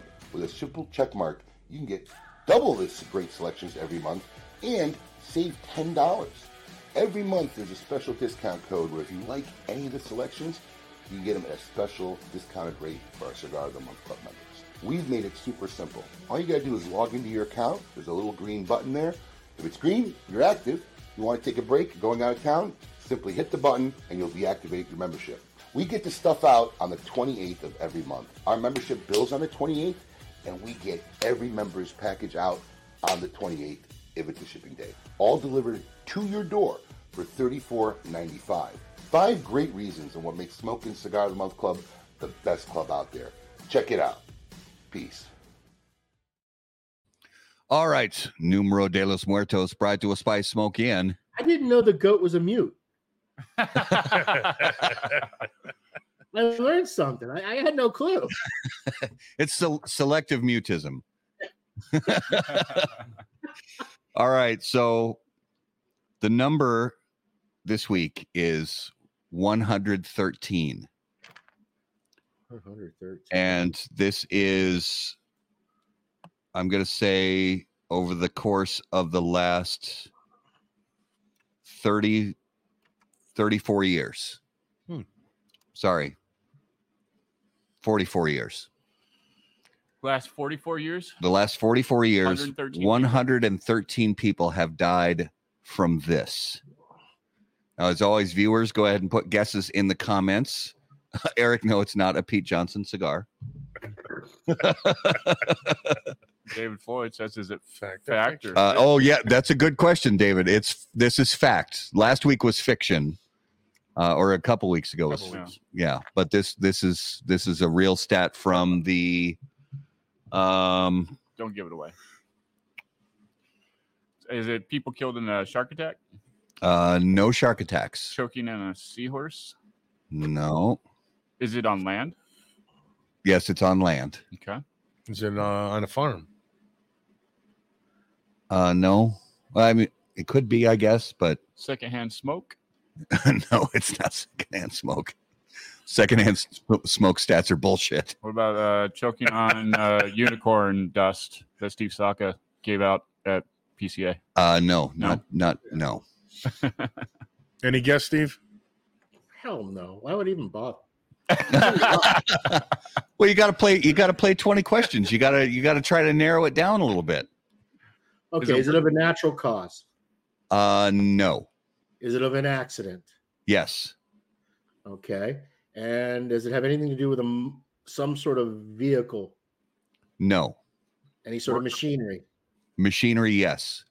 Okay. Is it work Is it? related? It is work. It is work related. That was my next question. Is it work related? Okay. Died while tracking a Sasquatch. No. Is it related to the mining industry? No. The timber industry? Yes. Ooh, he's on to something. So I would say, is it falling from a tree or having a tree fall on you? No. Is it from a chainsaw accident? No. Wood chipper. Yes. There you go. It's wood chippers. Derek It's- Johnson. So I can play this game. You just zero in. yeah, that's all you got to do is narrow it down. It's like making a blend. I do it all German like this. So of these 113 deaths, How stupid you have to be to die from a wood chipper? well, and they're getting their sleeve caught, or they're getting part of their coat caught, and Yeah. they're getting drug into the wood chipper. It's not morons sticking their heads in the wood chipper. Have you never seen Fargo? That's how we get rid no, of that our was bodies up here. that was intentional though. That wasn't. Yeah, That's a murder. that's a murder. Allegedly. Well, no, that was the murder was already done. That was just hiding the body, or trying to dispose of the body.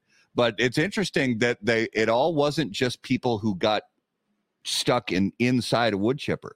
So coming out the of backside. these 113, 57 were actually killed when they were struck by the wood chipper. So By the debris coming off the wood chipper, a chunk going flying or something. yeah, 41 were actually caught in the wood chipper and drawn into the wood chipper. That's how they were killed. Brutal. 7 of them were run over by the truck that was towing the wood chipper. 4 of them were killed by the electrical system shorting out. You avoid the truck and you somehow decide to squeeze your body between the truck and the wood chipper. Yeah. It is got some squirrel crazy bat shit right there. Like, I'm going to cross the road now. I'm going to cross the road now. Good God. And 2 of them, 2 of them were from people falling. I don't know how that relates to a wood chipper, whether maybe they were on top of the wood chipper and fell off. I don't know. And the last 2 were heat stroke. Oh. So probably, I mean, those engines run hot. By the way, yeah, I feel bad we're making fun of wood chipper deaths, and there's Tom with a very sobering message. Oh, Tom. Yeah. Not my finest internet moment. Well, Numero de los Muertos is, doesn't pull any punches. No.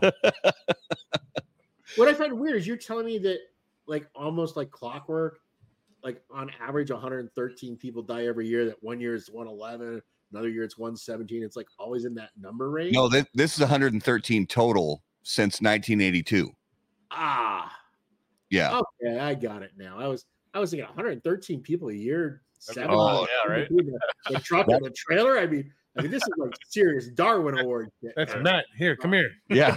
Hey, would you look inside? I think something's stuck in there. Can you look in a little closer? Yeah. Is that a bottle of bourbon in there? I would go after it. I would go, depending on the bottle. I could see getting killed by stuff coming out of that wood chipper chute. Because Oh, some of those wood chippers are like seriously high powered, man. Yeah. You get a chunk that comes out that wasn't fully chipped. You know, it's like a 1-inch cube, Yeah. 1.5 inch, odd shape, getting flung at you, hit you in the head. Yeah, I can see that dropping you.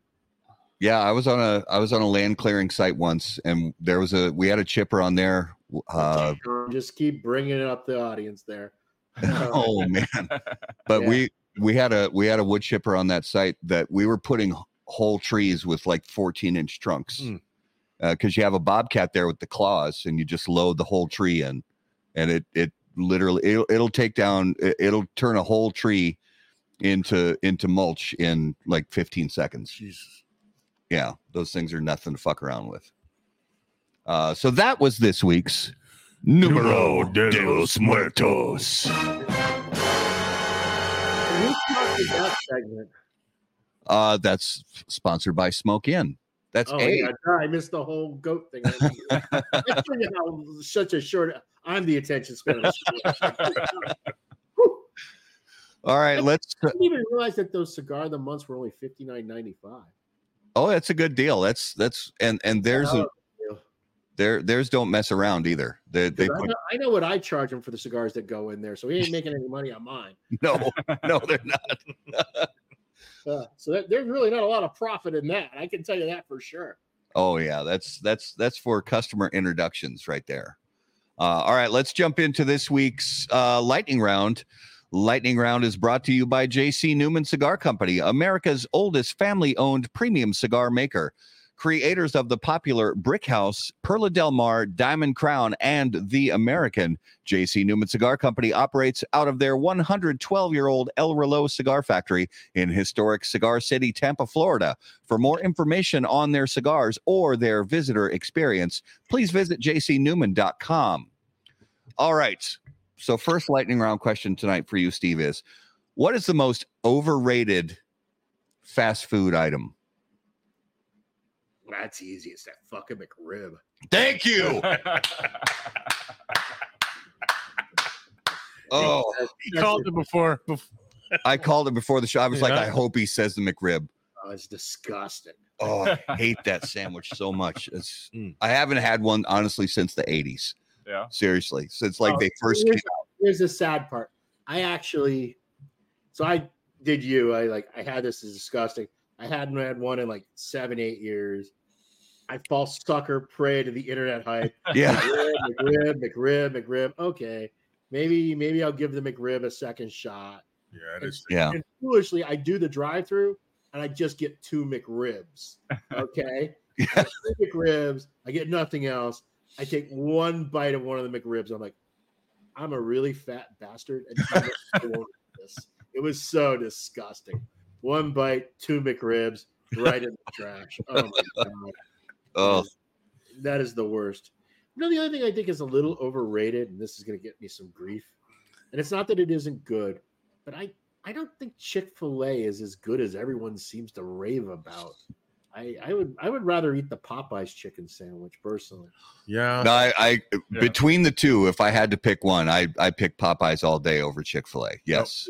I mean, Chick-fil-A is fine. I mean, the spicy one's decent, but I mean, I don't know. It doesn't. And I don't think that their waffle fries are anything to really write home about. You know, I'll tell you who really irritates me. It's In-N-Out. I like In-N-Out burgers a lot. Their French fries suck.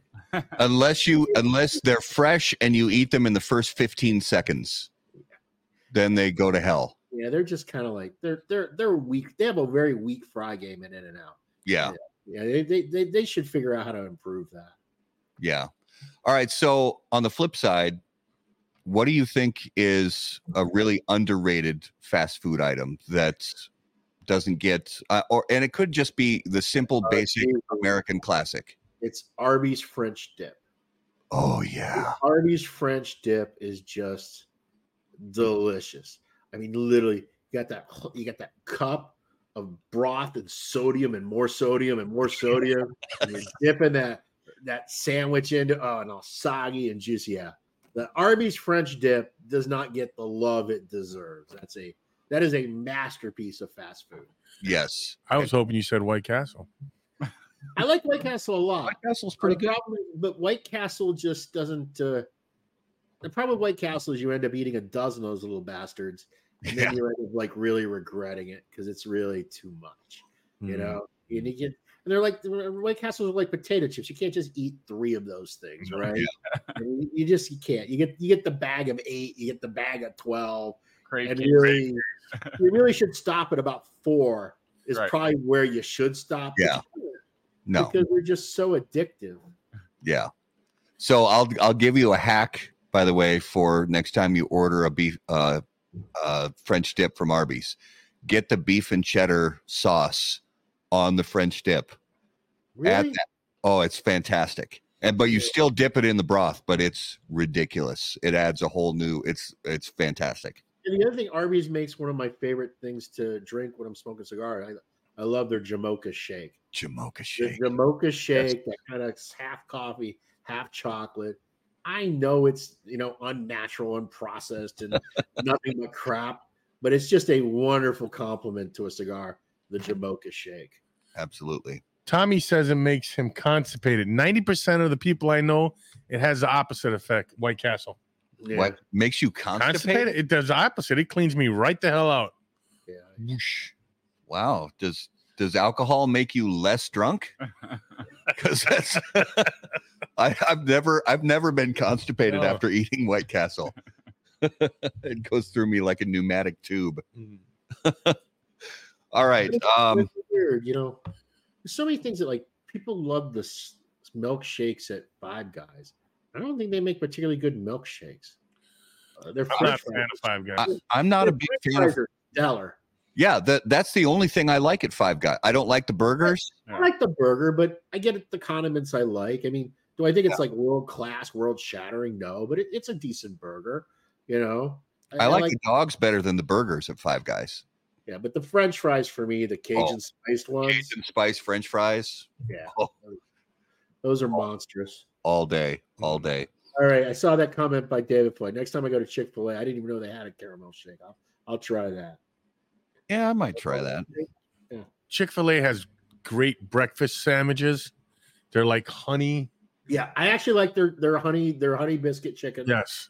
I like those better. And the other thing, what Chick-fil-A has is they just have great employees. Yes. Yeah. All the fast food restaurants, they're the most conscientious. Like, they don't do anything perfect, right? It's a fast food restaurant. But the In-N-Out people have good employees too, right? And you can tell the staff is more like, when I drive through my local Wendy's, it's literally like I'm going through a methadone clinic there, right? Literally every place in the joint is like a methadone. It's like crazy. That's fucked up. All right, Steve. I'll never watch this podcast because I'm never getting anything without spit ever again. All right. So if one of the big networks was to give you your own late night talk show, who would be your first celebrity guest? Wow. Never thought about this. Be somebody with a really nice rack. Yeah. Oh, yeah. There we go. Yeah. I'm shallow like that. Of course. You got to do something to offset the ugly, right? So, yeah, you get some hot chick to. I don't know. I'll never have my own late night show. This is my late night show. We're the hot chicks. Yeah, we're the hot chick. You can do better than us, Steve. I mean, there seems to be less of the Instagram cigar chicks lately, or maybe I'm not following the right people and I just keep blocking it. But I don't see as much of them as I was seeing like 2-3 years ago. It seems like it's died down a bit. I'll be honest. I don't spend a lot of time on Instagram anymore. Maybe it's a COVID thing, I did spend a lot of time. Yeah, no, maybe the chicks and the Instagram stuff. It could be. It could be. Yeah, they had a lot of free time. Built it up more. They bored at home taking pictures. Now they got real jobs to do. Maybe. So, Steve, if somebody was going to make a documentary about your life, what celebrity voice would you want to do the narration? Oh, yeah. You want Mike Rowe, right? Yeah, there you go. Yeah, I mean, come on. Yeah. There's a few like just easy choices. James Earl Jones, Morgan Freeman, but yeah, Mike Rowe. Yeah. He's probably my favorite. You know who I like a lot? Who's that? I like Leap Schreiber. Oh, He yeah. does, he does the Hard Knocks voice narration. Yeah. And I didn't even realize it was Leap Schreiber, to be honest with you. And but I think he does a really good job on there. But yeah, I think Mike Rowe, he's probably one of my favorite narrators. Yeah, Leif Schreiber, and it is hard to know his real voice because he's done accents in so many movies. Yeah. And like still one of my favorites, the movie Goon, the hockey movie. He's so good. He's so good in that movie. I think Daffy Duck would be pretty cool. Shut the fuck up, Daffy Duck.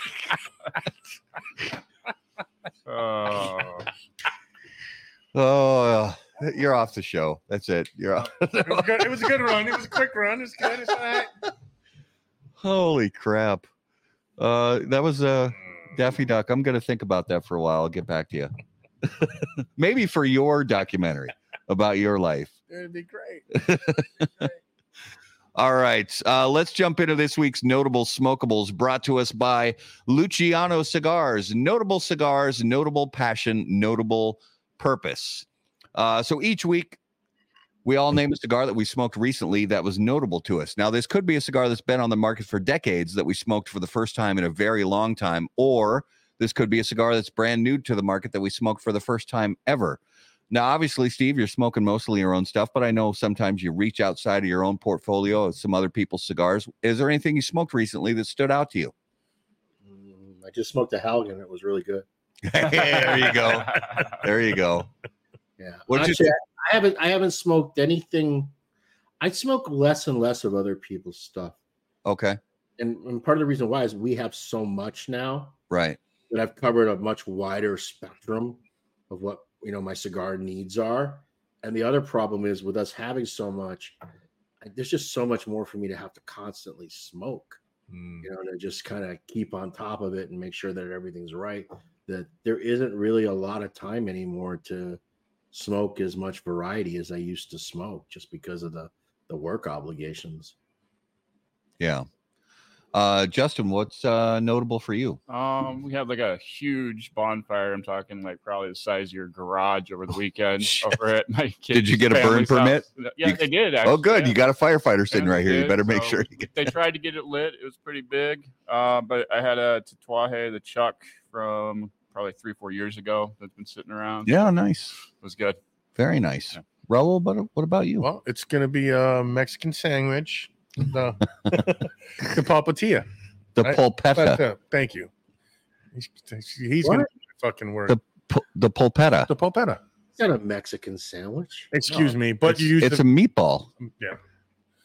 Don't you use fillers? I mean, no, it's fillers for that. It's the table trimmings from all of the Maduro productions. So it would be Mi Querida, Tricky Traca, Umbagog, and now some red meat lovers, but not all the materials. We sort out the trimmings and we only use some of them. And then it's the Connecticut broadleaf, the outside cuts that we can't use on any cigars that are actually longer than 4 inches. So it's more of a broadleaf kind of sandwich than anything else. But I've been smoking all your stuff this week, just getting ready for the show, and I really enjoyed that. It just surprised me. So how am I supposed to take that? What does that mean? You're surprised that you liked it. What does that mean? You were expecting it to taste like shit. I love this shit, and I've been smoking a lot lately. Me Korea Black. The polpettas are harsher than my other cigars, right? But oddly enough, I think this first batch of polpettas that's going to go nationwide, I think it's going to be some of the smoothest polpettas because they've been in my warehouse now for already 6 weeks, and we still haven't shipped them. And I was thinking we're going to get away with shipping them in November, but I talked to Cindy and Dave and Yvonne about it, and they're saying, can we just wait till January? Because we're still struggling to get all the red meat out. We're struggling to get Krakatoa out, and Holiday Stillwell is about to land, and we just have so much to push out the door, and we have a small staff. And so polpettas have now, as of officially yesterday, been delayed for a January release. So okay, I really enjoyed it. Yeah. Yeah. Thank you. I'm glad you liked it. And it'll be my cheapest cigar. It's going to be like, I think it's MSRP 7.25. Oh, wow. Beautiful. So yeah. Well, look, Yeah. it's a price. It's a price based on what the cost is to make it. It's just Sure. like- Well, it's for cold weather. Steve. If That's the reason why I wanted to ship it in November, because I'm missing all those November, December turns of people smoking in the cold weather. But yeah, I can only ask my team to do so much. Right? They're human. yeah. So January it is. Well, my notable this week was actually a week ago. So our pregame cigar last week, you gave me the Blackwork Studio Hawaiian Hornet. Mm-hmm. That was a really good cigar. Pineapple flavor. What makes it Hawaiian? Well, it's for the that wine place, our field wine, Fujioka's, right? Yeah. Fujioka's, or is it Tamora? I get confused as to which is the wine place. Isn't it? Okay, can answer that question. Isn't it Our Fields Wine Company? Yes. Oh, okay. Yeah. And there's a few places that have done exclusives for them. Like Crown Heads has done exclusives for them, and Blackworks has done exclusives for them. And that Hawaiian Hornet was a really nice cigar. Yeah. Thank you for that, brother. It was good. Yeah. So that was this week's Notable Smokables, brought to you by Luciano Cigars, improving lives through fine cigars. Visit lucianocigars.com to learn more. Now, let me say this. If I'm Luciano, Yeah. I want a different segment. He advertises a segment where you talk about what other great company cigars you have. Shh. He knows what the segment's about. He knows he's the one who wanted that segment. That guy's not the sharpest tool in the shed. I mean, come on. He asked for that segment. I stand by my statement. Just saying. I'm just saying. I ain't there for that. Oh shit. All right, let's talk about some coming attractions on How About That Cigar Live, brought to us by AJ Fernandez. Born and raised in Cuba, AJ Fernandez now produces unparalleled premium cigars in Esteli, Nicaragua. The AJ Fernandez portfolio of cigars provides blend strength and flavor profiles to match the preferences of any premium cigar consumer. Whether it's New World, Dias de Gloria, San Lotano, Enclave, or Bellas Artes, you are sure to be satisfied with a premium cigar from AJ Fernandez. All right, so next week, November 6th, this is pretty cool. We have Kellen Gorbett, and Kellen is from Standard and Twain, and we learned about them from Instagram and from some other friends of ours. Yep. They send you can purchase cigar samplers from them, and they send them with fresh new bands on them that they have put their own band with a QR code on it. So you smoke the cigar and then you scan the QR code after you're done smoking it, so you can find out what it was that you smoked. And I think that's kind of cool, kind of fun. So we're going to talk to them about that next week. Then on the 13th of November, we have Brett J from Tobaccology to talk about the Halligan and some other interesting projects. Then on November 20th, Mr. Jeremiah Meritfeld returning to the program for the second time. So, Steve, thank you so much for being on episode 220, my friend. Great to see you again. Appreciate you, brother. This was easy, man. I told you, I promised to keep it under 4 hours. I still got booze left. What am I supposed to do now? We can talk afterwards. Yeah, We'll talk afterwards. After we go off the air, we don't have to be done. We'll talk off the air. But yeah, thank you, brother, for being on with us. If you would please give our viewers and listeners an idea, where's the best place for them to keep up with everything going on with Dunbarton Tobacco and Trust? It's definitely on Facebook for me.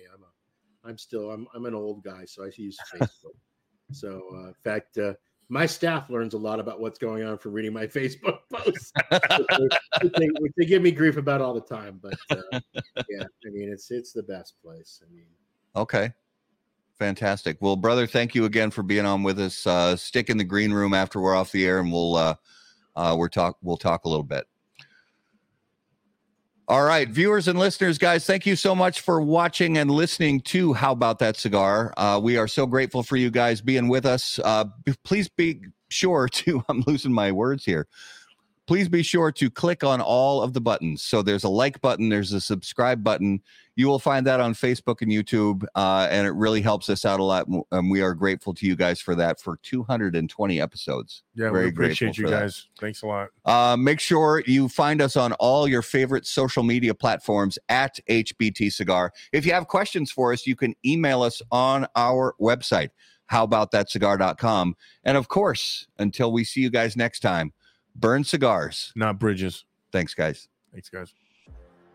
Any comments, opinions, viewpoints, or statements presented or uttered by guests on the HBTC podcast, HBTC live video streams, and all other media from HBT Media LLC are solely those of the individual and do not necessarily represent the opinions or viewpoints of How About That Cigar or its parent company, HBT Media LLC, any of our advertising partners, or the premium cigar industry. The primary purpose of How About That Cigar is to entertain and to encourage activity and growth within the community of people who enjoy or want to learn about the enjoyment of premium cigars.